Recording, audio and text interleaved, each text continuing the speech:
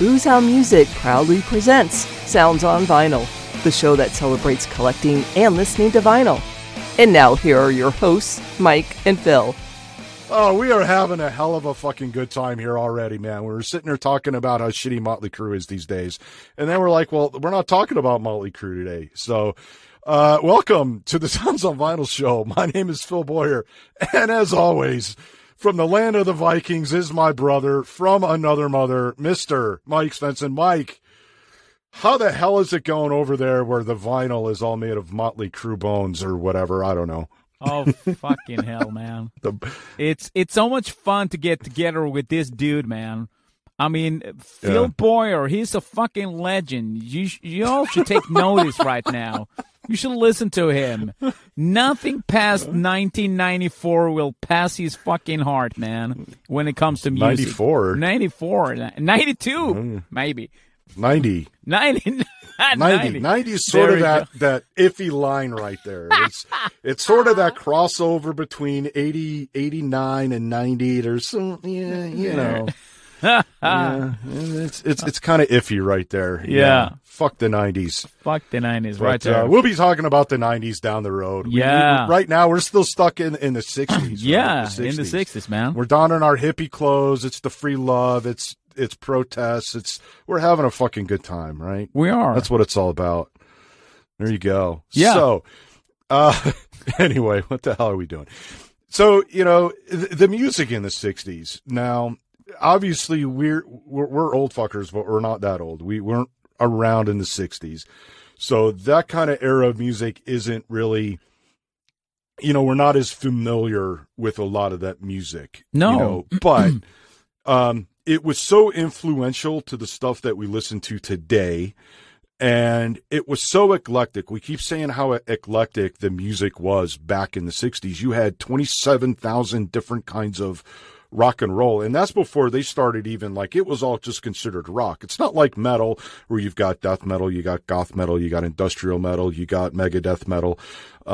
You know, you got all this other crap, right? Mm-hmm. So, you know, I thought maybe we'd take a little trip down some of these different types of rock. Can't really call it metal yet. We did a show on that. I mean, you can if you want. Mm-hmm. But, you know, let's start talking about like bands like The Doors and Deep Purple. Yeah. Very keyboard heavy, very, you know, not quite psychedelic. I mean, maybe a little bit because, I mean, that's how shit was back then. Everybody was on LSD and tripping and writing some weird shit and everything. So, The Doors. Good band, shitty band, overrated, not rated high enough. I just love The Doors. I mean, there is something there. I mean, fuck me. I mean, Jim Morrison, what a front guy. Singer, poet, whatever you want to call him. I just dig the fact that when I heard an interview with Ray Manzarek, who plays the organ, he said that Jim didn't even want to be a rock star. I mean, people made him into this big persona, a fucking icon.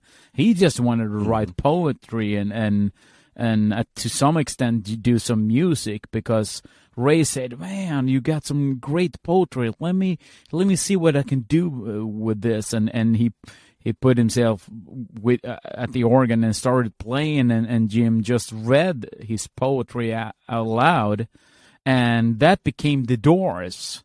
I mean, if you read Jim's lyrics or poems, it's so fucking out there, and it's but it was the 60s, man. Everybody was tripping and doing some weird shit, and The Doors came with their first album, and it's my God, that's something else. Because I really dig The Doors. There is something there. How about you? Yeah, I used to have this friend back in high school, and he was like the hugest Doors fan. And he's like, "Dude, you got to listen to The Doors." I'm like, "No, man, no. Fuck The Doors." Because at that time, it was that shitty ass "Light My Fire" song that was so big, and I'm like, that song sucks. And then I heard Riders on the Storm. And then I'm sold. I'm like, okay, I'm in. Yeah. I'm in on the Doors.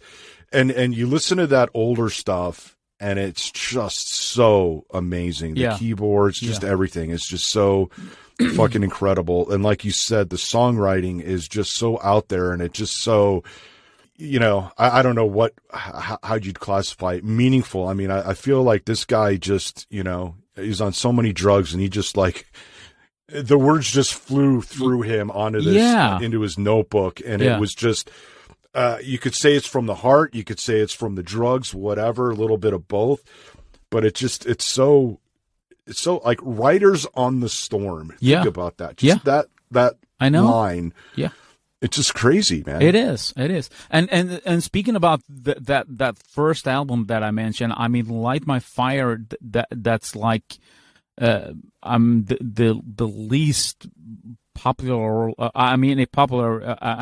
least good song on that album. I mean, there's nothing there. I mean, talk about break on through to the other side. You got like, what else you got? Like Crystal Ship, oh my God, Backdoor Man.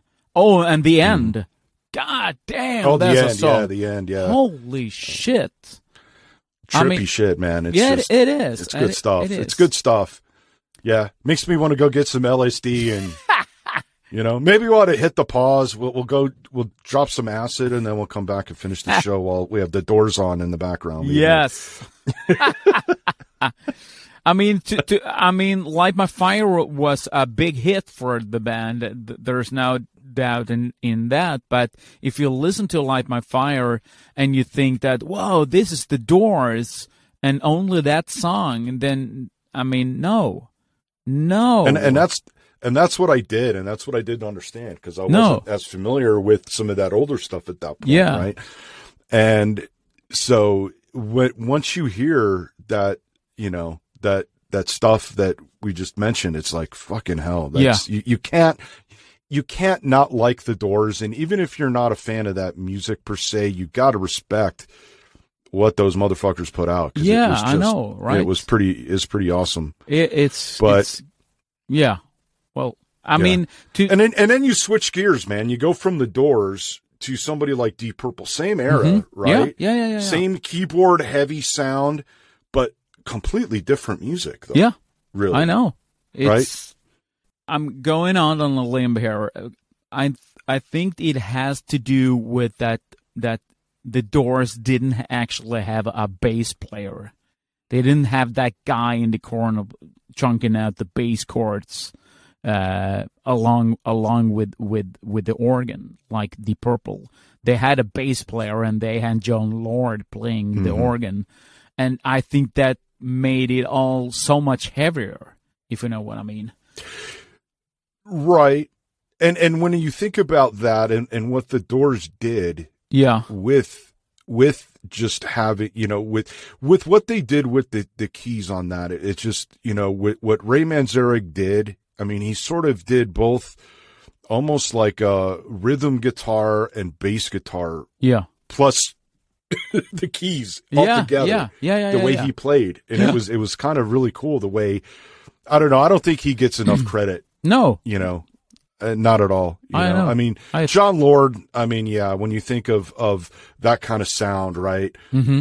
You think of John Lord as the master. Yeah, of course. Right. He is the Lord. Lord of the, but it's just I don't know. Deep Purple was, you're right. It's that bass that made it seem heavier and more hard rock. Yeah. And Ian Pace drumming, it's much more heavy in his, I mean, his backbone into the whole beat section, the whole rhythm section that he went on with, like with the drumming. So I used to be a drummer, so I looked up to Ian Pace quite a lot. So I think that's a different. I mean, John Densmore from the Doors is more like a jazz player, kind of filling in the background and doing that. And then you got Pace doing those big drums, and it's bombastic and it sounds incredible. So two different, but still, I mean, two epic bands, man. But that's what was great about that time is you could have two very different bands like that, but they're still both in the same category.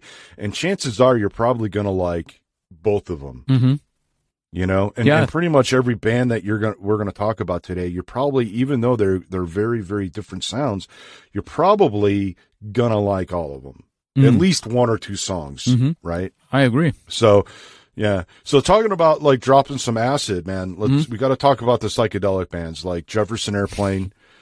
Yeah. You know, I mean, they're so, you know, drugs were such an influence on them. They changed their name 17 times. Yeah, I know. They couldn't figure out what their name was. No.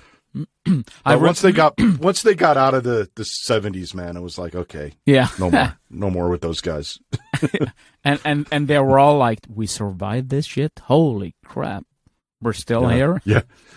I remember hearing an interview with a singer from Jefferson Airplane, Grace Lick, and they went on tour with the Doors, and they were dropping acid and doing all this crazy shit, and then they went on tour with the Doors, and Grace said, "We had nothing compared to Jim." I mean, that guy, he could swallow everything and was still standing. She mentioned that they then went into one of those clubs where they played and people were handing out all different types of shit. So and she said, very vividly, pointing with her arms, okay, I took a hit here from that butt here, and took some pills, and saying thank you, put something in the pocket, and moving forward, and they're all these kids with bell buttons and bongs and everything, and Jim, he took everything that would offer to him at the spot, everything. I mean, if I would do it, as she said, I would die instantly. Not Jim. He took a hit, he took some pills, and he took some vodka, and he took some, whiskey, and there were everything that was offered to him throughout, like, this club or whatever. He took it on the spot. And then they knew that, it's on a completely different level. So that was the 60s and the Doors and Jim Morrison for you right there.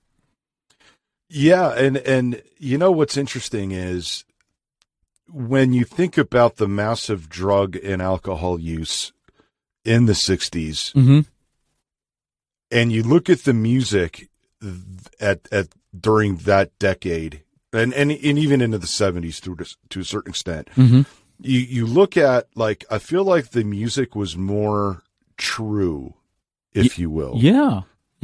You know, compared to what it is today. I think a lot of music is just created to sell and not for the sake of creating good music or music that comes from within. And I think that the drugs, I mean, you look at a band like Aerosmith, arguably they were at their best when they were, you know, high and just whacked out on drugs and booze, right? That's when they did their best music. So, you know, you could argue Love in an Elevator is just as good as Dream On. You could argue that, but you'd be wrong. You know, I mean, seriously, that poppy shit that they're doing, you know, what the fuck is that crap? But I don't know. You look at Kings and Queens and Guillotines. I mean, come on. It's that drug use. And, you know, we talked about Iron Butterfly and how their most famous song, In-A-Gadda-Da-Vida, was written by this guy just going on this bender where he just, like, tried to compete with Jim Morrison, it sounds like. I know. And he just wrote this trippy fucking song, and he couldn't even present it right to the rest of the band. He couldn't even talk, right? The song title is actually In the Garden of Eden, as the story goes. But he could only get out In-A-Gadda-Da-Vida. That's right. He slurred it so bad, and that became the title of the song. Yeah. and that actually became the lyric. So I think also I mean, those bands, they were allowed to experiment with their music because they're finding stuff out as they went along with like the roots from like the blues and the soul music and so forth. So I think that's also one of the biggest game changers if you compare it to new music today. I mean, if you try to write a song, everybody has already done that song today. Mm-hmm. So I mean, right. back in like 67 or 68 when those bands were at their heights, nobody had heard shit like this before. I mean, right. You could sense that the Doors came from like the blues and so forth, because they did some covers with Willie Dixon and so forth. But when you listen to Jefferson Airplane, that's a completely different ball game right there. And even with Aaron Butterfly, I mean, they were still trying to figure stuff out with the roots being right in there. But nobody said, hey, this is like too commercial, this is like too, because nobody knew. Nobody cared. It was all about the music, man. Everybody was all fucking high. Everybody was fucked up anyway. Okay, I didn't think about that. Yeah, everybody was fucked up. The labels knew they could sell anything because everybody was just too fucked up. Yeah, but you know what I mean. If we're going back to the nitty gritty stuff that made this band so big, it was like they came out with something completely different and completely new, and they evolved from like the Beatles and the Stones, and then you got this other band coming up on the scene. It's Deep Purple, and then you got the Doors and whatnot. So, and even bigger and stranger stuff like Pink Floyd. I mean, damn. Yeah, what's your take on Pink Floyd? Thumbs up, thumbs down. It's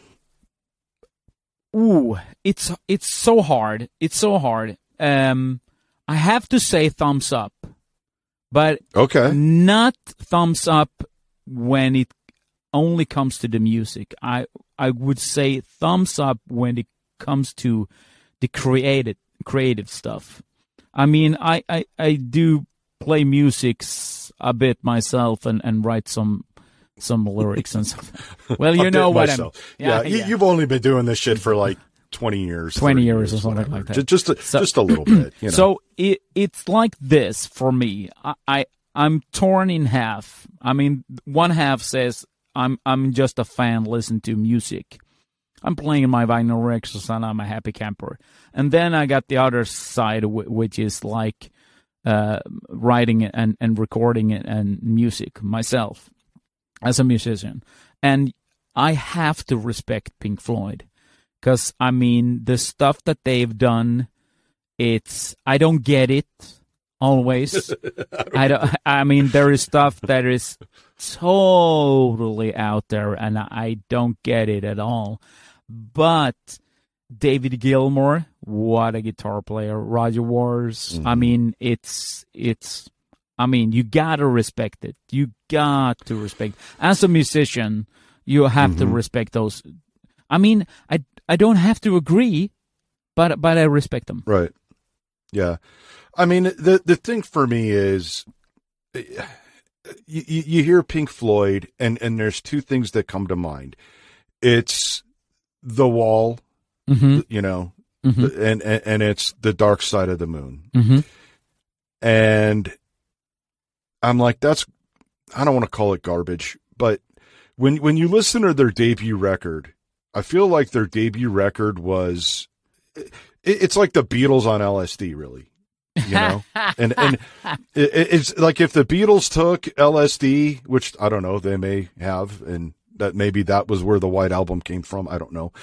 But I feel like that music that's something that I can put on and enjoy. This Dark Side of the Moon crap, I don't know why everybody loves. You guys listening, tell me why that is such a great record, because I've tried listening to it and I can't get through it. I just can't. I don't. maybe it's just too out there for me. Like you said, you don't get the music. I don't either. And it's a lot like that first David Bowie record. You know, I just don't, I don't get that thing either. What the fuck was he trying to do? You know, I don't know. I guess if I don't get something, I can't listen to it. I don't get enjoyment out of it. But like you said, the musicianship is definitely there. Yeah. You can hear the musicianship, but I don't know. I feel like sometimes these bands come out and they do this stuff and people feel obligated to like it because they don't understand it and they don't want to seem stupid. I don't know. But isn't it like I mean, the beauty of it that you don't have to get everything? I mean, I mean, I mean, if we can go like into talk about like the nitty gritty stuff from when we were hitting it big in the 80s with all the bands that we grew up with, and people will say, "What the fuck? How can you listen to that? I mean, Metallica. What the fuck is wrong with you? How can you say that Kill 'Em All is a great album?" And so people are divided, but that's the beauty of it. You don't have to get everything. You just have to respect that people like different stuff, and it's all about the music history. And that's what thrills me all the time. I go to record fairs. I talk to people that collect like the Beatles or Elvis or Pink Floyd, and we get the same gene, the same collector gene, the same discovering music. But we can talk about, as long as we don't talk about the music per se with what we're collecting. I'm collecting Kiss and you're collecting Pink Floyd. But if we talk about the collector aspect, that first pressing, that first time when you listen to that band for the first time, your feelings and your emotions that came rushing through your whole body, and you still today remember those feelings when you put that vinyl record on your turntable and you let that needle drop and you say, "Fuck me, I'm the happiest camper in the world." And it doesn't matter if you listen to Pink Floyd or you listen to the Beatles or Stones or The Doors, Jefferson Airplane, Aaron Butterfly. I don't care, but it's that feeling when you get together and talk about music per se. When you talk about collecting, listening, and sitting down and letting a fucking record play from the first song to the last. Because that's what you do when you listen to a vinyl record. You don't skip any fucking songs. You listen to that shit from start to finish. So, and that's the beauty of it all. That's the beauty of it all. It is. Love it. Fucking love it. Yeah, you see? Oh, man. You see? So the Rolling Stones got it. We're going to get into like guitar oriented rock right now. Oh, man. Stuff that just like kind of straight out rock and roll, maybe got a little bit of blues influence, but it's mostly just flat out rock and roll. That's the thing too. You can't categorize any of these bands really. No, I tried. Yeah. But, you talk about the Stones. Well, on one hand, it's just, they've got just these rock and roll songs, and then you got some stuff that is definitely, heavily influenced by the blues. And it's like, you can't, it's just so these bands were all over the place back then. And that's what I think, like going back to what you just said, you can appreciate all this stuff because these guys could play almost anything and be influenced by anything, right? I know. And it's so, and the Stones was another band that I had a friend, "Oh, you got to get into the Stones." I'm like, "No, the fuck I don't. Fuck you. I don't have to get into anything. Fuck you. I got Metallica. What the fuck do I need the Rolling Stones for?" Because again, it was all beautiful. that more recent stuff that sucked. And then I heard Painted Black and started hearing the old stuff. I'm like, fucking Painted Black is still my favorite Rolling Stones song. I can't get enough of that song. And then, once you hear that, then, it's, again, that stuff that they released in the 80s was not representative of the Rolling Stones. No. I don't think. No. So once you go back, it's just, the Stones, come on. Yeah.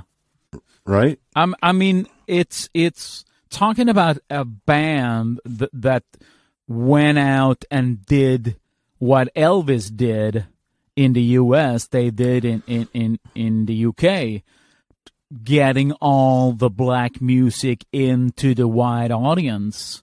I mean, those first, if I remember correctly, those first albums that they were mostly cover songs or songs that had been written by black musicians like Willie Dixon and Rufus Thomas, I think, and of course Chuck Berry, for crying out loud. Oh yeah, Chuck Berry. Yeah. And keeping that real and talking about, well, okay, so, oh, what great music you're writing. No, this isn't our music. It's the black music. It's coming from the blues. These are great blues musicians that made this, and we made a couple of songs in there, but mostly our songs are us trying to justify the black people's music. I mean, from the blues and the soul and whatnot. And those first albums were a lot of, well, I mean, Solomon Burke, I remember, Muddy Waters, of course, because he's in that mix later on. Also, they did collaborations with Muddy and so forth, and I think Chuck Berry comes and goes also. So it's all great, and for me, the Rolling Stones is rock and roll. I mentioned this to you before. I mean, Gimme Shelter. Once again, Gimme Shelter is one of the best rock and roll songs ever made. For me, if you're talking about rock and roll per se, it's fucking. I mean, the Stones, man. Don't get me started. I'm on the roll we here. did. Yeah, we did. I know. We already did. Right? Keep going. Keep going, man. Tell us how you really feel, man. You mentioned, Steven Tyler and Joe Perry before, and then you got the same. I mean, they took what Jagger and Keith Richards had and made it happening in the 70s and 80s. I mean, you can't beat Mick Jagger and Keith Richards when it comes to rock and roll. I mean, that dude fucking Keith Richards, what is he, like 80 years old? He looks so fucking cool still. He looks like a rock and roll dude. I mean, he's all his face is grumpy and full of, whatnot. But he's so. Dude's been through shit, man. Yeah, seriously. Falling out of palm trees and drinking like whiskey and fuck me. But it's still now. If that's not a blues song, falling out of palm trees and drinking whiskey, sounds like one of the best blues songs ever, right? I know. I know. And while he was falling down, he's saying, "I can't get no satisfaction." We see. Oh, okay. But still, wow. It's a low point. I know, but we're having a good time. So we're drinking a lot of whiskey. We are, man. Okay, yeah. cheers. Well, you gotta have whiskey. Cheers. Skål. There we go. I mean, satisfaction and like you mentioned, I mean, they taken it to a different level, writing their own song, starting as the Beatles did, like with cover songs, before moving in and writing their own shit. I mean, what could go wrong? I mean, they had practice. They did it from scratch. They learned how the black blues musicians play their music, and they wrote songs similar to that for a white audience, but still didn't forget about the black community. Made Muddy Waters come back up on stage in front of like 60,000 people playing Muddy Waters songs, getting Willie Dixon to do something similar and whatnot. And that's fucking respect for Rolling Stone as a band, but the respect to the black music that like forged what became rock and roll and metal music in the end. Okay, I'll rest my case. There you go. Mic drop. There you go. So basically what you're saying is the Stones suck and that they should have never come around, right? That's what so talking about bands that never should have come around, let's talk about Cream right now. We got to talk about Cream and Eric Clapton. I mean, come on, or do we? Can we just maybe in recent events, I would say we're not giving airtime to Eric Clapton anymore. I would mention the Cream as a great band. They did some really cool stuff back in the day. We mentioned them as together with the Kinks and so forth. But okay, moving along. Not going to spend it. I mean, Eric Clapton just overrated. No. Yeah. Yeah. We're not going to go there. We don't. I mean, with a guy like that today, 2021, talking about shit that it's not worthy. He just doesn't deserve airtime. No, it's not worthy. We don't. No, cut him out of this. Cut. Okay. Yes. All right. So what about the Animals? We got to talk about the Animals, man, because I feel like the Animals never really get brought up a lot yet. I feel like they were pretty influential. The Animals are not a band that I would go, okay, you know what? I'm going to listen to the Animals right now. But when I do, on the rare occasions that the Animals come on the radio or whatever, you gotta appreciate the range of these guys. You know, Eric Burdon, his fucking voice. I mean, you talk about the blues. He's got this bluesy, hard voice that just kind of works for almost every song they do. They're mostly known for House of the Rising Sun, of course, which wasn't even their song. You know, it's one of those songs that nobody knows where the fuck it came from. Nobody knows who wrote it. It has origins like 200, 300 years ago, 1,000 years ago, depending on who you want to talk to. One of my favorite songs, though, is Don't Let Me Be Misunderstood. That song right there, I think, screams 60s. And it's also like, it's been covered so many times. And there's really not a bad cover of that song because I feel like the song is so good. You know? And we have to mention Chas Chandler, man, who discovered Jimi Hendrix. Yeah. I mean, the Animals for me, okay, the music, but Chas, fucking hell. I mean, discovering, hey, there's a dude over here who plays the guitar really good. Let's go over and see him. Fucking Jimi Hendrix, man. Fucking hell. You see? There's never been anybody like him. No. I mean, no. Blows Eric Clapton out of the fucking water. Yeah. We shouldn't mention that, dude. We shouldn't mention. I mean, for me. But Jimi Hendrix. I mean, yeah. Let it rip, man. What do you think about Jimi? Yeah. Well, we'll talk about Jimi in a later episode when we get into the 70s. But Jimi Hendrix, I mean, I feel like he really tried. I think the thing about Jimi was the reason why it took him so late to really get going was people in the United States just didn't get him for whatever reason. But that guy was just so, I know. He had to go to the UK and get popular there and then come back. But I mean, Jimi was awesome. He was. MC5. I mean, you've talked about MC5. Wow. MC5 has come up when we talk to other bands. Yeah. You know, being an influence. I mean, talk about rock and roll, man. Yeah. Rock and roll. I know. You and I have been following a band, actually from my neck of the woods, called Liar Thief Bandit. They got the MC5 vibe going on.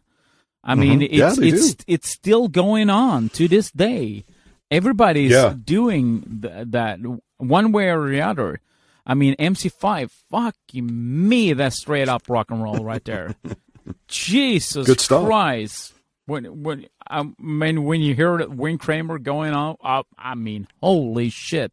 I remember seeing them performing live on TV. I one of those like concerts. I think. I mean, holy shit! I mean, that was something else. damn. Yeah. And it's hard to categorize. Also, it's heavy. It's big. I mean, talking about the origins of punk rock music, right there. I mean, actually, that's a good point. I never really think about that, but yeah, they are. Yeah, they really are. Yeah, and the energy and the songs, man. Woo-hoo. There we go. Good shit. It is. Good shit. Yeah. All right, so we got to talk about doo-wop, one of your favorite genres of all time. Doo-wop. Do we have to? Okay. 60s doo-wop. 60s right? doo-wop. Right. No, fuck 60s doo-wop, except for one band. Yes. One band. We have to talk about this band because I still feel like even to this day, people do not know about this. And I did not know until, I guess, a couple years ago. But we have to talk about a band called Ronnie and the Prophets. Doo-wop band out of the 60s. It's just like any other doo-wop band, except that the Ronnie and the Prophets is Ronnie James Dio. Oh. The metal fucking legend, Ooh. right? And so we have to mention him, right? I mean, you talk about... There's a lot of great singers out there, but when it comes to like the metal voice, is there anybody that has more of a metal voice than Ronnie James Dio? I would say not only that. I mean, the range of his voice. It's not. I mean, I bet that dude could sing everything. I mean, it's doo-wop. I mean, you listen to this doo-wop stuff. Yeah. I mean, you're like, and you can hear it. I mean, Ronnie's got a certain flavor that's unmistakable no matter what he sings. But you're right. You listen to this doo-wop stuff, and it's like, Jesus Christ, that's fucking Ronnie James Dio. It is. And you're right. His fucking range is just insane. It's, oh my God, it's everything from the lows to the highs to the doo-wop. I mean, the blues. The guy can sing. Listen to the stuff that he did with Elf. Listen to the early stuff that he did with Rainbow and with Sabbath. I mean, Stargazer, and you got like... Stargazer. Die Young, and you got like Turn Up the Night, and I mean, there is so much stuff going on in his voice. The range of that dude, and going into his own band D, which is like more metal. I mean, that, fuck me, he could sing everything. He was like the greatest ever. I think he had, I think if you think of top 5 singers, regardless of genre, I think he's got to be right up there in the top 5. I mean, I think, I know you'll disagree with me on this one, but Freddie Mercury, I think, is in the top 5. I think you look at some of these old musicians from the 20s and the 30s. I think, even from a performer standpoint, I think there's so many great vocalists out there, but Ronnie James Dio, he's right up there. And I feel like maybe he could even be number 1. Yeah. He could very well be the best singer we've experienced. I wouldn't disagree at all. I mean, talking about remembering where he came from. I mean, the roots that he bore with him. I mean, talking about, like you said, starting out in the 60s with Ronnie and the Prophets and developing from there and taking everything in as he moved along, as he did Elf and he did Rainbow and he did Sabbath and then his own band. I mean, he kept it true to the roots of the music with the origin that he came from. I mean, damn. Yeah. Well, yeah, you listen to Judy's Theme from Ronnie and the Prophets. It's an unreleased song, and we'll put that up on the YouTube playlist. You can really hear that early Ronnie metal voice starting to come out. Even though it's a little bit of doo-wop, it's that pop. You can really hear him like he's really just letting it out just a little bit. It's like, I got to sing a little metal. I got to do it a little bit. And it just sort of sneaks out just a little bit. Yeah. And but you listen to that and it's so awesome. And yeah, it's just, What a great time for music. Again, we can sit here and talk about doo-wop and actually be happy about it. Yeah. But it's be positive about it. But it's Ronnie James Dio. What's not to like? I mean, well, fucking yeah. Yeah, you see. Okay, okay. Going to another great voice. Yeah, and I know course. Everybody listening, you're like, how the fuck have you guys not mentioned this band yet? Led Zeppelin, Robert Plant. All right, there we go. We were. My wife and I, my wife Kate and I, yes, I can talk right. We were in the car and we turned the radio on, and radio sucks here in Idaho, but there is one station that does play good music every now and then, and they had Kashmir on. Oh, and my wife loves Kashmir. She's not a big Zeppelin fan, but she does like that song. She there's like anybody, there's a handful of Zeppelin songs she likes. And Kashmir is just one of those fucking songs that is just so, you talk about the blues. Mm-hmm. That's a fucking blues song. I know, the right? way Robert Plant sings that is just so bluesy and so heavy and just so, oh my God. And stuff like, we mentioned A Whole Lot of Love in the first episode being potentially a metal song. Mm-hmm. His singing and the guitar work with Jimmy Page is just that band. They, one of the criticisms of Zeppelin is, well, they stole from everybody. And I'd argue, well, doesn't everybody steal from everybody anyway? I mean, they got sued for Stairway to Heaven and all that crap. And it's like, come on. But Zeppelin was a magical band. And I really think they really showcased the 60s. And they took everything that was in the 60s and put it sort of into one band. I mean, the musicianship, you got like John Bonham on drums. I mean, John Paul Jones on bass guitar, Jimmy Page, for crying out loud. And then you got Robert. I mean, it's man, oh man, that band. I mean, from the first album that they released. I mean, Jesus. I mean, oh my God, talking about a debut album right there. Jeez. Yeah. They came out strong, man. Yeah. They came out strong, and they didn't fucking pull any punches. They just we're gonna kick your ass, and you're gonna fucking like it. Yeah, you see. Yeah, I mean, I dig it. I dig. Yeah, we're in the 60s, and the first album didn't. That was released 69, wasn't it? Yeah, I have to look. Yeah, I think up. 69. 69. Yeah. Yeah, because Zeppelin 2 came out in 70, I think. Yeah. Because we just did the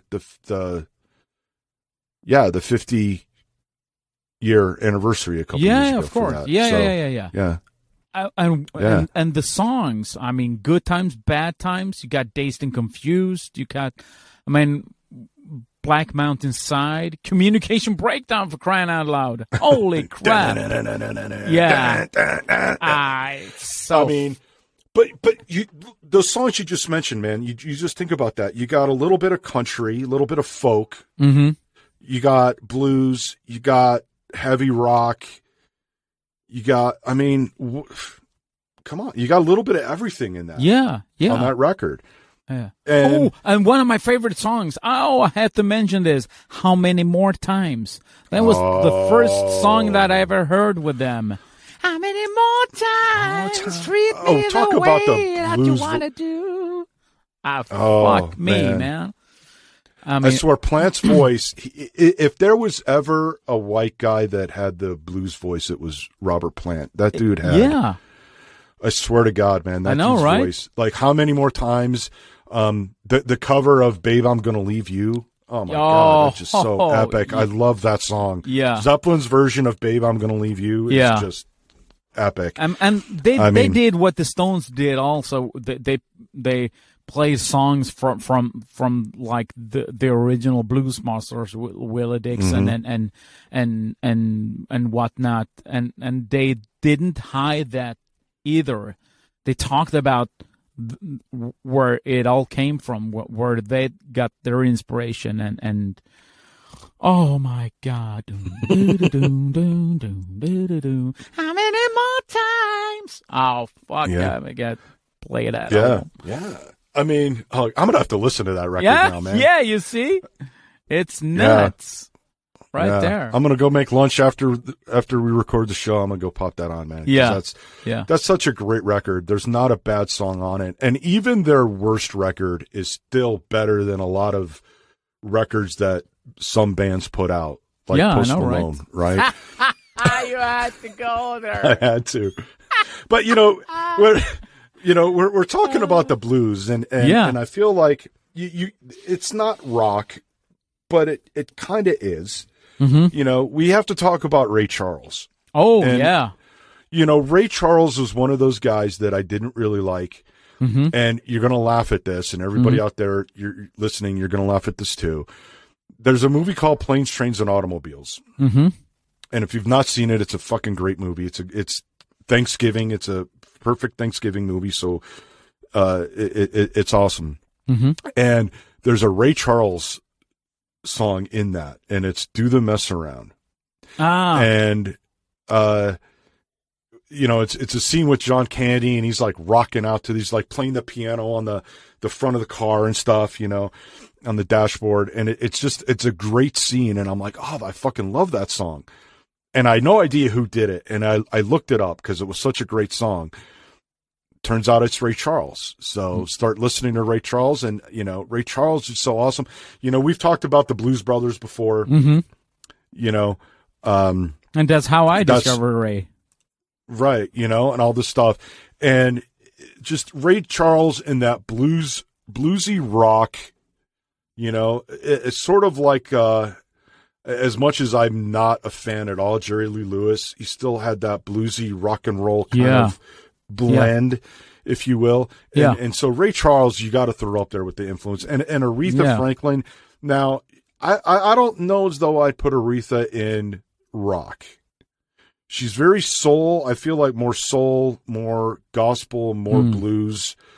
But talk about voices, right? She's up there in the top 5. Yeah, yeah. Even today, you hear her voice. Yeah. It's kind of crazy. I know. Right? It's nuts. And I have to mention, because I think that I forgot about him, which is pretty sad to come to think about it. We have to mention Little Richard. We have to mention him. Do we? Do we have to mention Little Richard? I think we have. He was such a small dick back in the day, right? I know, but it's a lot of bands mention him as an influence. They do. So, they do. He was a big influence. Yeah. Oh, James Brown. Yeah. I could never get in. Those are two that huge names, huge influences. I just couldn't get into either one of them. No. But still, we have to mention them. But I much rather listen to Ray Charles and Aretha Franklin, though. But it's up there. Yeah. But it's so much great stuff. Listen to. Just to backtrack some. We got the Stones and we got Zeppelin and Deep Purple, and we talked about the Doors. It's all blues influenced rock and roll. It's so cool to see that you can, when you listen to those bands and their, like, the first albums that they released, you can backtrack it from like the early roots on the late 1800s, early 1900s, from the sad to say, the cotton field of Mississippi and the Delta and so forth, and you can hear them going on and paying respect to that great folk music called the blues, and it's oh man, it's awesome. It is. It's awesome. We got to switch gears right now, and we got to talk about I feel is like one of the early punk bands, like one of the premier early punk bands, and it's the Stooges. Oh, the Stooges. Oh man. I mean, come on, damn. come on. Is that like I Want to Be Your Dog? That's a fucking great record. I love that record. It's like, come on. It's 1969, okay. Right across the USA. Fuck me, Iggy Pop, man. Damn. Yeah. Good stuff. Good stuff, man. It is. Yeah. I mean, and that's like, just look at all that stuff we talked about, man, in the last hour or so. Yeah. You know? It's all that different kind of music that was around back then. Yeah. And it was just all good. And it all worked together, even in its mix of flavors and feels and tones and everything. Yeah. It all just fucking worked together. You can sit there and listen to Led Zeppelin as well as Ronnie and the Prophets. Yeah. And the Stooges and Deep Purple and Zeppelins and so forth. But it dawned on me right now because we're building up something here, and it's fun because every other aspect that we do on common episodes, we go back and talking about the Stooges and Zeppelin and Deep Purple being inspirations to other bands. I mean, the Stooges that's the beginning of a punk rock music, like you said, and then we could find everything in there. I mean, and early rock and roll, and we can move on to Zeppelin and Deep Purple and so forth, and we're putting I mean, we're coming and going and talking about all this great music, and it's, man, oh man. And if you haven't heard it, I mean, go check it out. It's all great stuff. And we've got a playlist, so we've got this playlist for season 5 that's gonna have all this kind of songs, all our favorites, like all our favorite Zeppelin songs and stuff. You know, we're gonna have on there some Ronnie and the Prophets. Yeah. And we've got it on Apple iTunes, on Spotify, and on YouTube. So YouTube is going to have probably a little more because there's a lot of more of the bootleg stuff, unreleased stuff that people have put up on YouTube. So we're going to throw that up there. So YouTube might be your best bet to watch or listen, rather. Watch and listen. But yeah, if you've got Apple Music or Spotify, you can crank it up there and we'll have mostly the same tracks. It's going to be a lot of fun. So something you can rock out to and then go back and enjoy the era that is the 60s, 70s, and 80s as we go through. And we'll update it with each new episode as we go on. So if you listened to it last week, go back and listen to it again this week because we're going to have more songs. Yes. Make it happen. Make it happen. Bitches. Or I'll make you listen to fucking Post Malone. Go listen to him. Don't piss me off. Go listen.